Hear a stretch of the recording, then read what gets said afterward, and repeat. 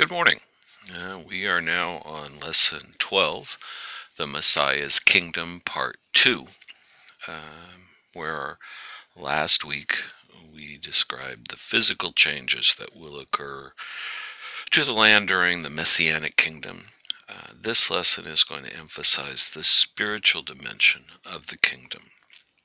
So our first division we'll be looking at is called the Return of the Messiah.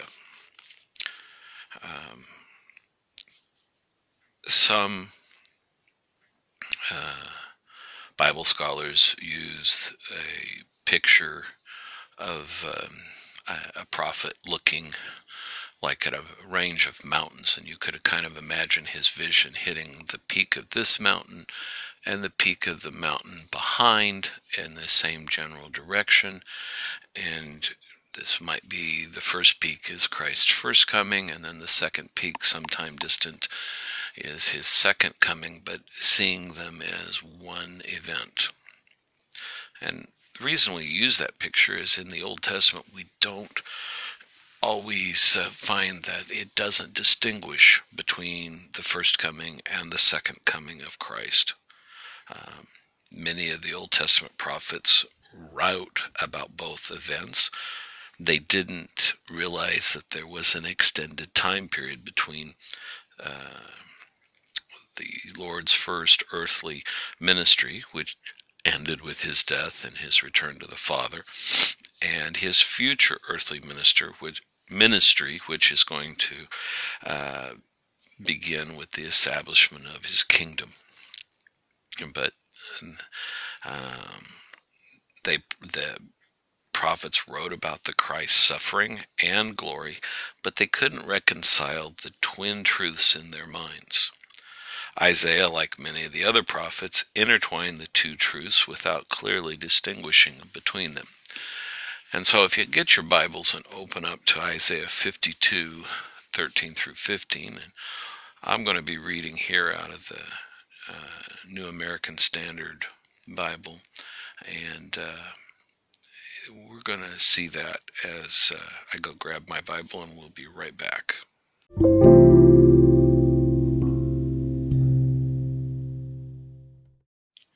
So, Isaiah 52, 13 through 15.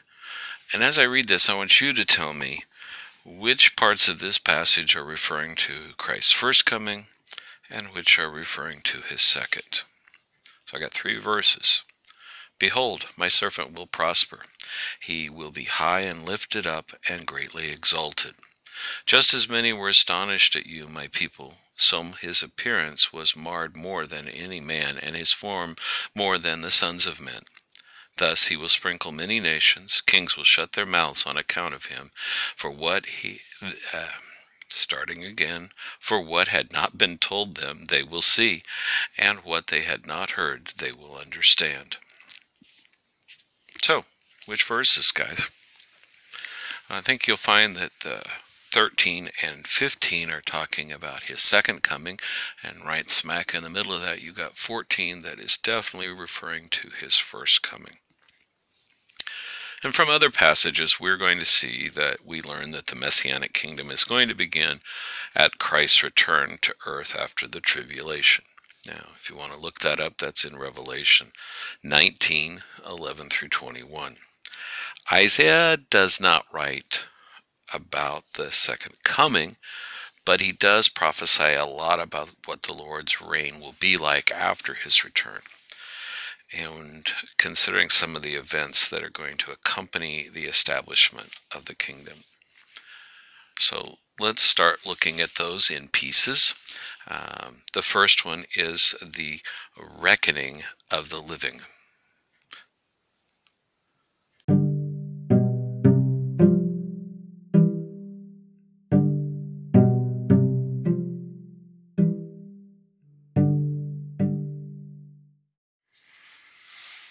Now, as we consider, one of the first things that we see when the Messiah returns is a reckoning of the living.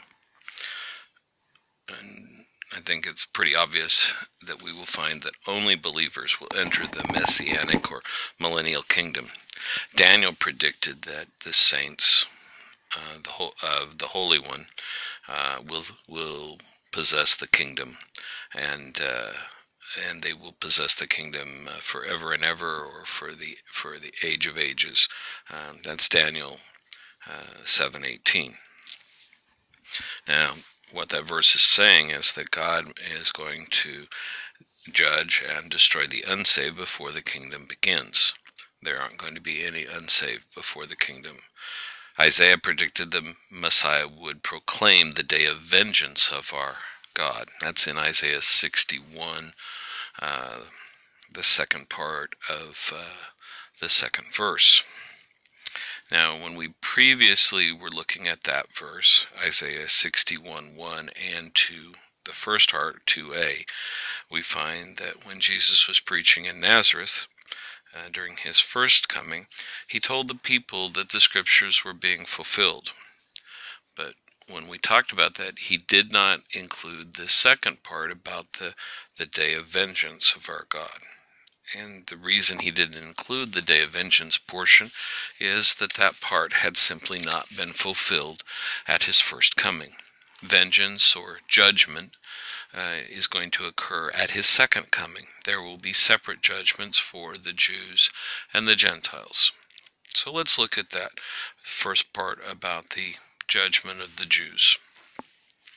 Ezekiel 20:33 through 38 predicts a judgment of Israel in the wilderness, in which Christ will purge the rebels. Isaiah doesn't give the details of this judgment, but assumes a judgment that will leave only the repentant to enter the kingdom. Not only will the Messiah proclaim the day of vengeance, but he will also comfort all that mourn, to appoint those who mourn in Zion, and to give them beauty for ashes, oil of joy for mourning, the garment of praise for the spirit of heaviness, that they might be called trees of righteousness, the planting of the Lord, that he might be glorified. Now that's starting there in 61, verse 2b and 3. Righteousness is that key word. It describes the spiritual condition that is going to prevail during the millennium. We also see Isaiah 34 as a prophecy of the judgment of the Gentiles. So let's look at Isaiah 34:1 and 2. And I will turn to that as you join with me. I'll give you a second to find it. Isaiah 34:1 and 2.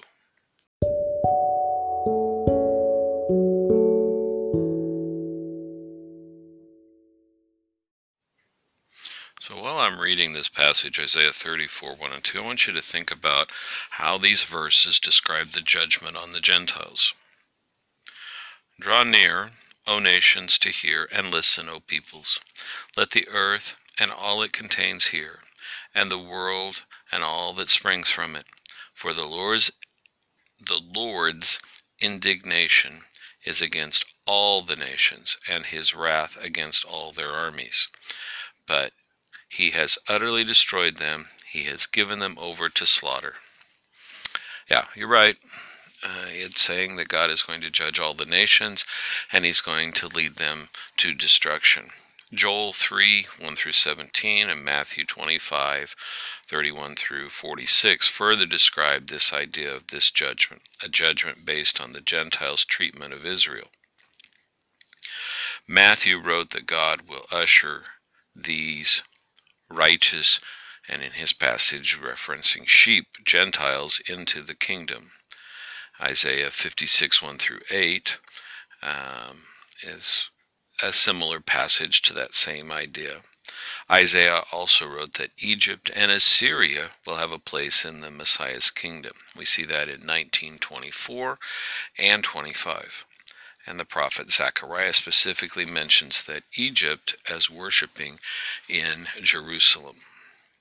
Now, if you'll jump with me, we're going to jump ahead to Isaiah 63, the first 6 verses. And while we get there, I'm going to give you a second to find that, and we'll be right back together again.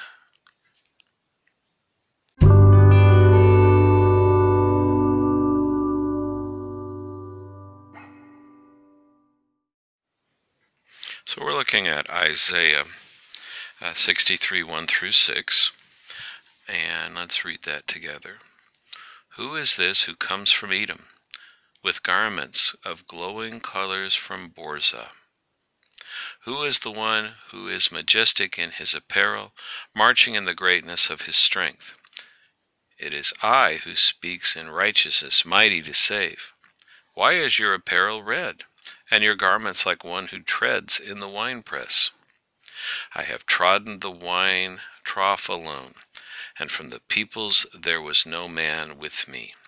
I also trod them in my anger, and trampled them in my wrath, and their lifeblood is sprinkled on my garments, and I stained all my raiment. For the day of vengeance was in my heart, and my year of redemption has come. I looked, and there was no one to help, and I was astonished, and there was no one to uphold. So my own arm brought salvation to me, and my wrath upheld me. I trod down the peoples in my anger, and I made them drunk in my wrath, and I poured out their lifeblood on the earth. Now, a couple questions to think about. How is Christ's judgment of the Gentiles pictured in this passage? Well, he's talking about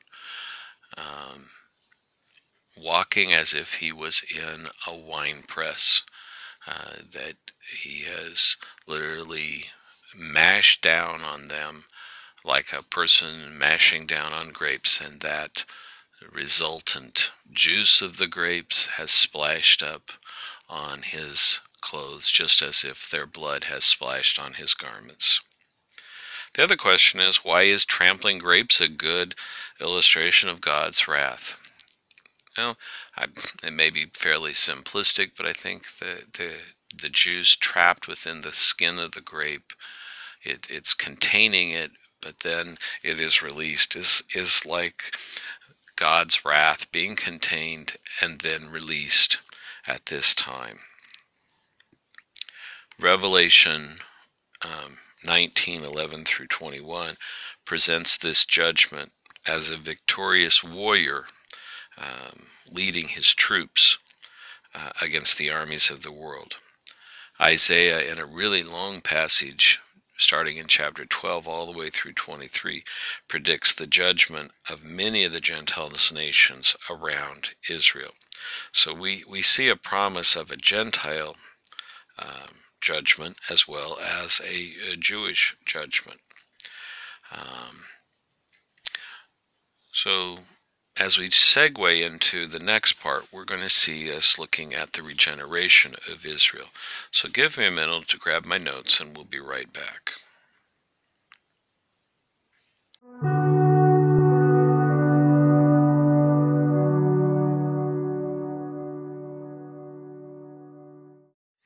Okay, so our next section is talking about the regeneration of Israel. And in this, we are looking backwards, and we see that we talked about the judgments. And in all the judgments, we see that God is judging the unrighteous, but will allow the saved to enter the kingdom. Remember that salvation comes to those who look to God. Isaiah 45:22 says, "Turn to me and be saved, all the ends of the earth. For I am God, and there is no other." We're going to also read together Isaiah 44, and we're going to look at verses 22 through 24 about a beautiful promise of forgiveness.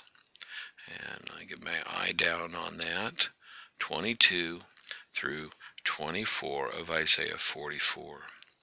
"I have wiped out your transgressions like a thick cloud, and your sins like a heavy mist.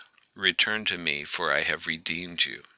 Shout for joy, O heavens, for the Lord has done it. Shout joyfully, you lower parts of the earth. Break forth into a shout of joy, you mountains, O forest and every tree in it, for the Lord has redeemed Jacob, and Israel he shows forth his glory. Thus says the Lord your Redeemer, the one who formed you from the womb. I, the Lord, am maker of all things, stretching out heavens by myself, and spreading out the earths all alone."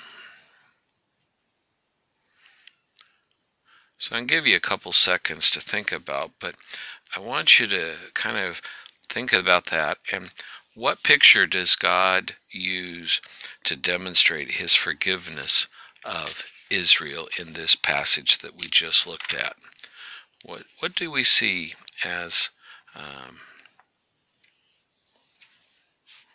to demonstrate the forgiveness? Well, we see that where he's talking about removing it as a thick cloud, their transgressions.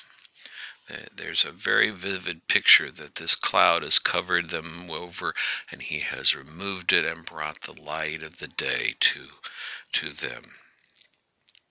And what is the mood of the passage? Well, I think the mood sounds jubilant. From heaven above to under the ground to the very mountains themselves to the forests are all excited about this regeneration of Israel. In Isaiah 35:10, the prophet wrote concerning the ransomed who will inhabit the kingdom. Israel will also be called the redeemed of the Lord in Isaiah 62:12. Isaiah used the term ransom and redeemed. When he does use those terms, he refers to the price that Christ paid on the cross when he bore the iniquities of us all. That's, we see that, looked at that a couple lessons ago. That's 53:6. Israel will someday recognize that Jesus is indeed their Messiah and their offering for sin. This redemptive is a work of God. And we see that in 43:1, 45:25, and 59:20. We're going to look next at the reign of the Messiah. We'll look at the political conditions, the structure of government, the subjects in the government, and the strength of the government to see what kind of leader he is. Then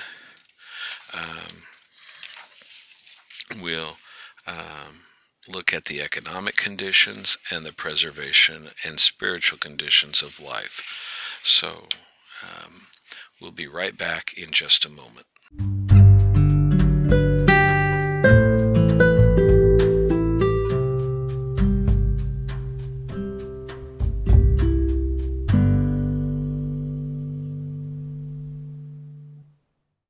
So the reign of the Messiah does have political conditions. The nature of the government of the Messiah's kingdom is embodied within its name. The Messiah will rule. If you look with me to Isaiah chapter 9, and we start partway through verse 6, and we've looked at this before, but it says, "And the government will rest on his shoulders, and his name will be called Wonderful Counselor, Mighty God, Eternal Father, Prince of Peace. And 7, there will be no end to the increase of his government or of peace, and the throne of David and his kingdom, to establish it, uphold it with justice and righteousness, from then on and forevermore. The Lord of the zeal of hosts will accomplish this." So we're looking at what's the structure of his government going to be like. We understand that this passage indicates that the Lord Jesus is going to be the head of the government during the millennial kingdom. He's going to be king. During the first arrival, his first arrival, many of the Jewish people thought that as Messiah he would be a warrior king. And that wasn't his attempt the first time, but you see him coming back and being recognized here as king. And he is going to administer through an organizational type structure. The Lord apparently is going to make David somehow a regent. We see that in Isaiah 55:3 and 4. And other saints are going to rule with him. We see that in Matthew 19:28 and Revelation 2:27, 3:21, 20, and verses 4 and 6 of chapter 20. The Messiah is going to have judges and princes who are going to assist him. We see that in Isaiah 1:26 and 32:1.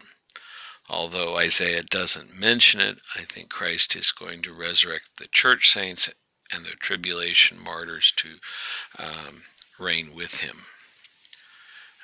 Now, that's kind of the structure. There's going to be people working under him, and then there are going to be the subjects during the millennial kingdom.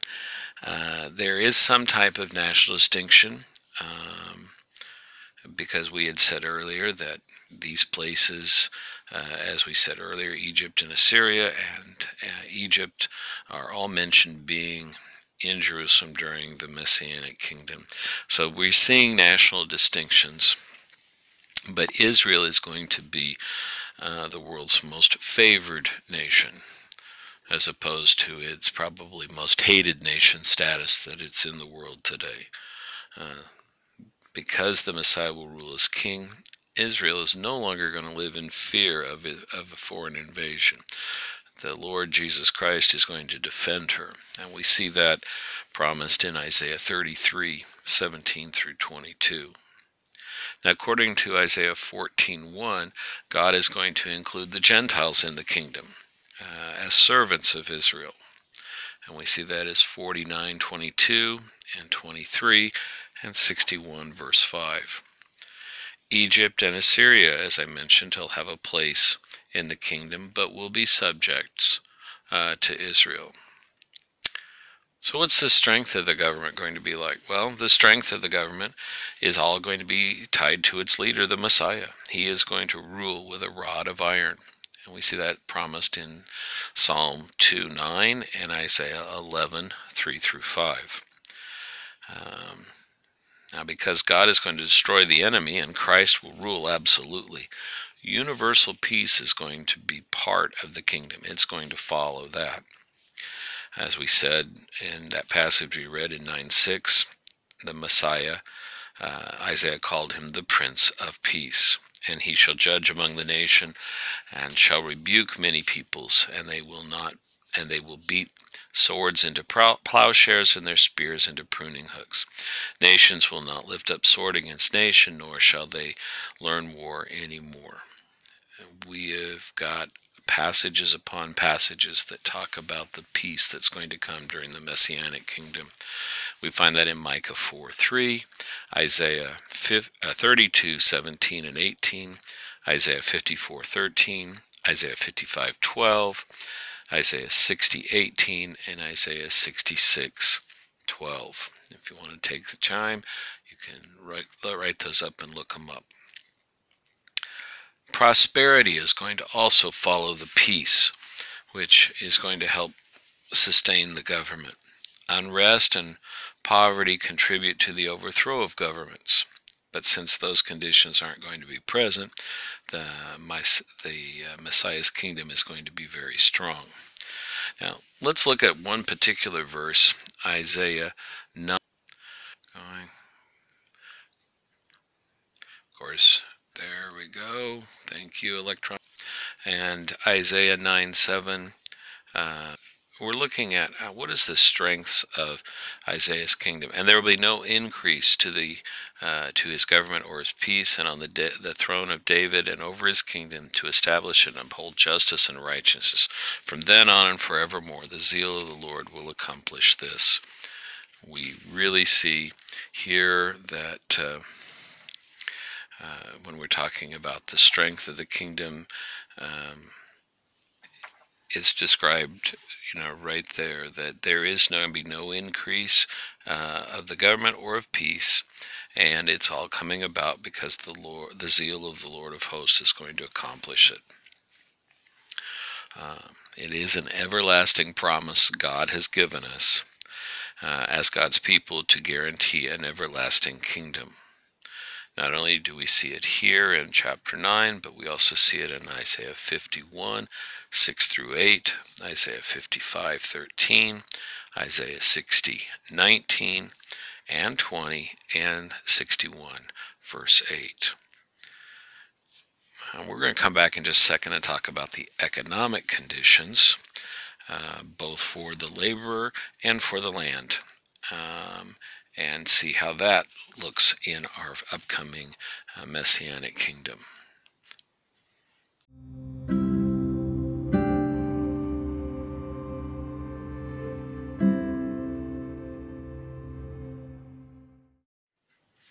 So in the Messianic kingdom, we're asking the question, what's the economic conditions going to be like? I think many countries today face an uphill struggle. Government overspending, conflict priorities among their leaders, labor struggles contribute to the problem. It's when man uses human reasoning and social engineering, and we try to make things better, and we just keep making things worse. And when we change political administrations, we seldom get results for long-term solutions. But during the millennium, when Jesus Christ is reigning, his government is going to produce a perfectly healthy economy. And the first thing we're going to look at is the performance of the laborer, the worker.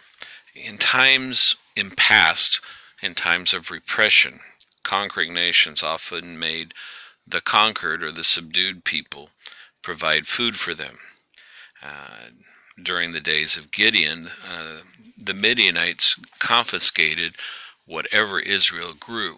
And if you remember the story of Gideon, he was threshing wheat in a wine press to avoid having it be seen. That's in Judges 6, 1 through 6, if you want to look that up. Under communist rule, Russia skimmed off the best of the nations it controlled. However, under the Messiah's rule, it's not going to be that way. And if you want to see that in print, look with me to Isaiah 62, and we're going to go verses 8 and 9. And I'll read those here. It says, "The Lord has sworn by his right hand and by his strong arm, I will never again give your grain as food for your enemies, nor will foreigners drink your new wine for which you have labored. But those who garner it will eat it, pray and praise the Lord, and those who gather it will drink it in the courts of my sanctuary." God says those days where somebody else is going to take it away from you, what you have earned, what you have worked for, the sweat of your brow is going to benefit you, not somebody else. Labor will not be in vain, and children are not going to be born into a life of poverty. That's kind of a summary of Isaiah's passage here in 65, 21 through 23. Now we will see, it seems that the Messiah's rule is going to have an effect even on the physical environment. We talked about last week how the land will be unusually productive, and the parched land of Israel will blossom like a rose. And Isaiah promises that in Isaiah 35, 1 and 2. The Lord is going to restore the rains that he has withheld because of his people's sin, and the booming agricultural production is going to result in a very vigorous economy. And that we see in Isaiah 30, 23 through 26. Today, many parts of the world face starvation because of war, drought, and mismanagement. But during the millennium, there will be no lack of food and therefore no starvation. I really wish I could have an interactive portion here, because one of the discussion questions that our lesson kind of involved was having learners who had grown up in extreme poverty, if possible, consider sharing what it was like to struggle, not being certain where their next meal was coming from. And those who know me know that I never missed a meal, so I would not be one to comment on that.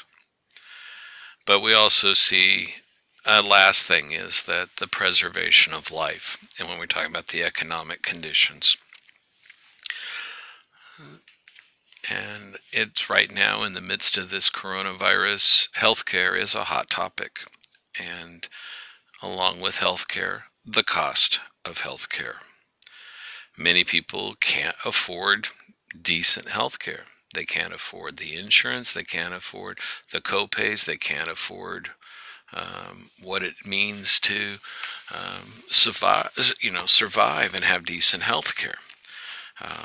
And health care in many third world countries is almost non-existent. But during the millennia, people will live long lives and very healthy lives. Christ will heal the diseases. If you want to jot down some more verses and look them up this week as you spend some time thinking of this lesson, it's 33:24, 29:17 through 19, and 35:3 through 6. We've already mentioned that food is going to be plentiful and wars are not take their toll. The curse of sin is going to be gone.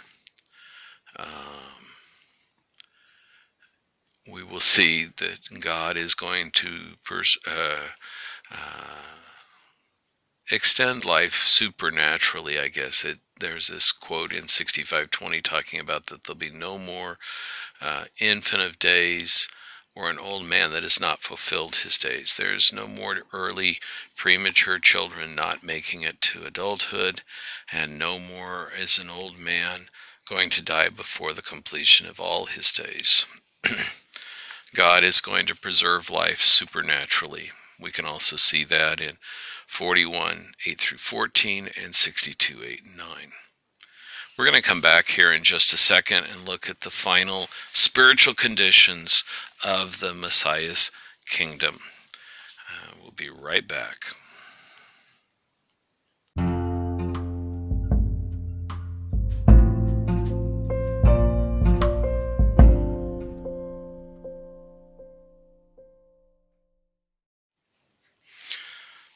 So, what are our spiritual conditions going to be like in the Messianic kingdom? I think today most of us would agree that wickedness is the ruler on earth today. But during the millennium, however, righteousness and godliness will characterize his people. So, the first thing we see is the attributes of God are manifested in his subjects. During the millennium, the Messiah's followers will reflect his characteristics. This likeness will be more than just mimicking of some popular figure. It's going to result from a spiritual change caused by God's work of redemption. The people of the kingdom will be righteous, and we see that promised in 9:7, 60:21, and 26:2. Not only will they be righteous, but they will be holy. And then, because of that, we will see an adoration of God maintained by his subjects.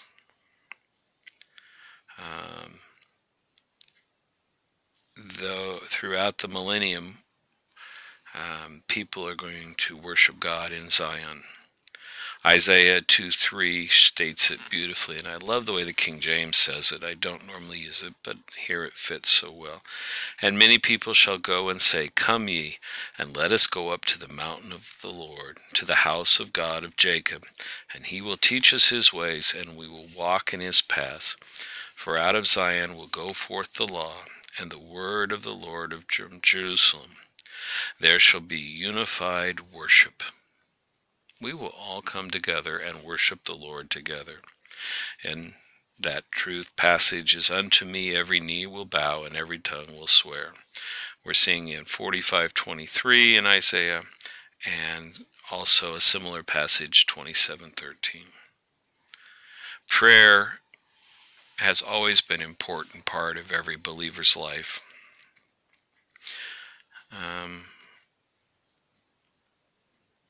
But will it be necessary in the millennial kingdom, when the Lord is present to meet all our needs?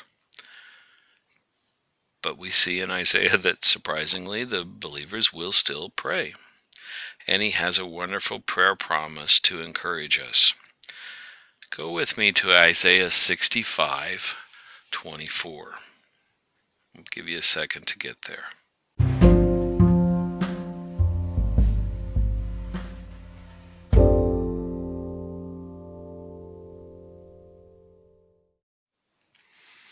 So Isaiah 65:24. it will also come to pass that before they call, before they pray, I will answer. And while they're still speaking, I will hear. That's the promise for those who pray during the millennium, is that while you're still praying, God will hear. While you're speaking, He will answer. God has given many prayer promises to us today, but when people pray during the millennium, that He has promised to answer and hear. And that just gives us even a greater need for believers to be praying today.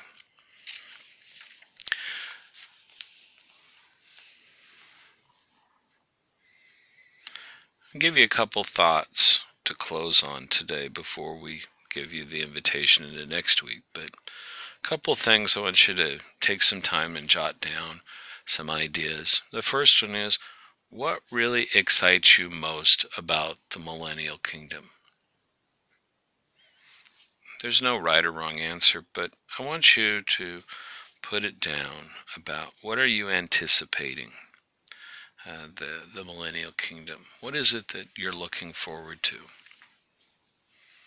And the second question goes along with that is, it's about preparation. How should the fact of the millennial kingdom's reality, the promise of its coming, affect our lives today? So we have anticipation. What are we looking forward to? Making some notes on your paper. And preparation. What should we be doing differently today? Preparing ourselves, preparing our friends, preparing our families for the millennial kingdom. Next week, we're going to start our final lesson in this Sunday school lesson series on the Messiah, and that's His invitation to salvation. And I just want to give you a kickoff, is that God extends that universal offer for free salvation to anyone who will accept it. This salvation is based on the work of the Messiah, as we've seen, who is going to extend the invitation not only to the Jew, but to the Gentile. We will see in the lesson that while man's efforts to save himself bring only dissatisfaction, but God's salvation can bring both peace and joy. I pray for each of you that are listening to this lesson, and we'll look forward to hearing from you or being together again next week, and may God richly bless you. Thank you, and see you later.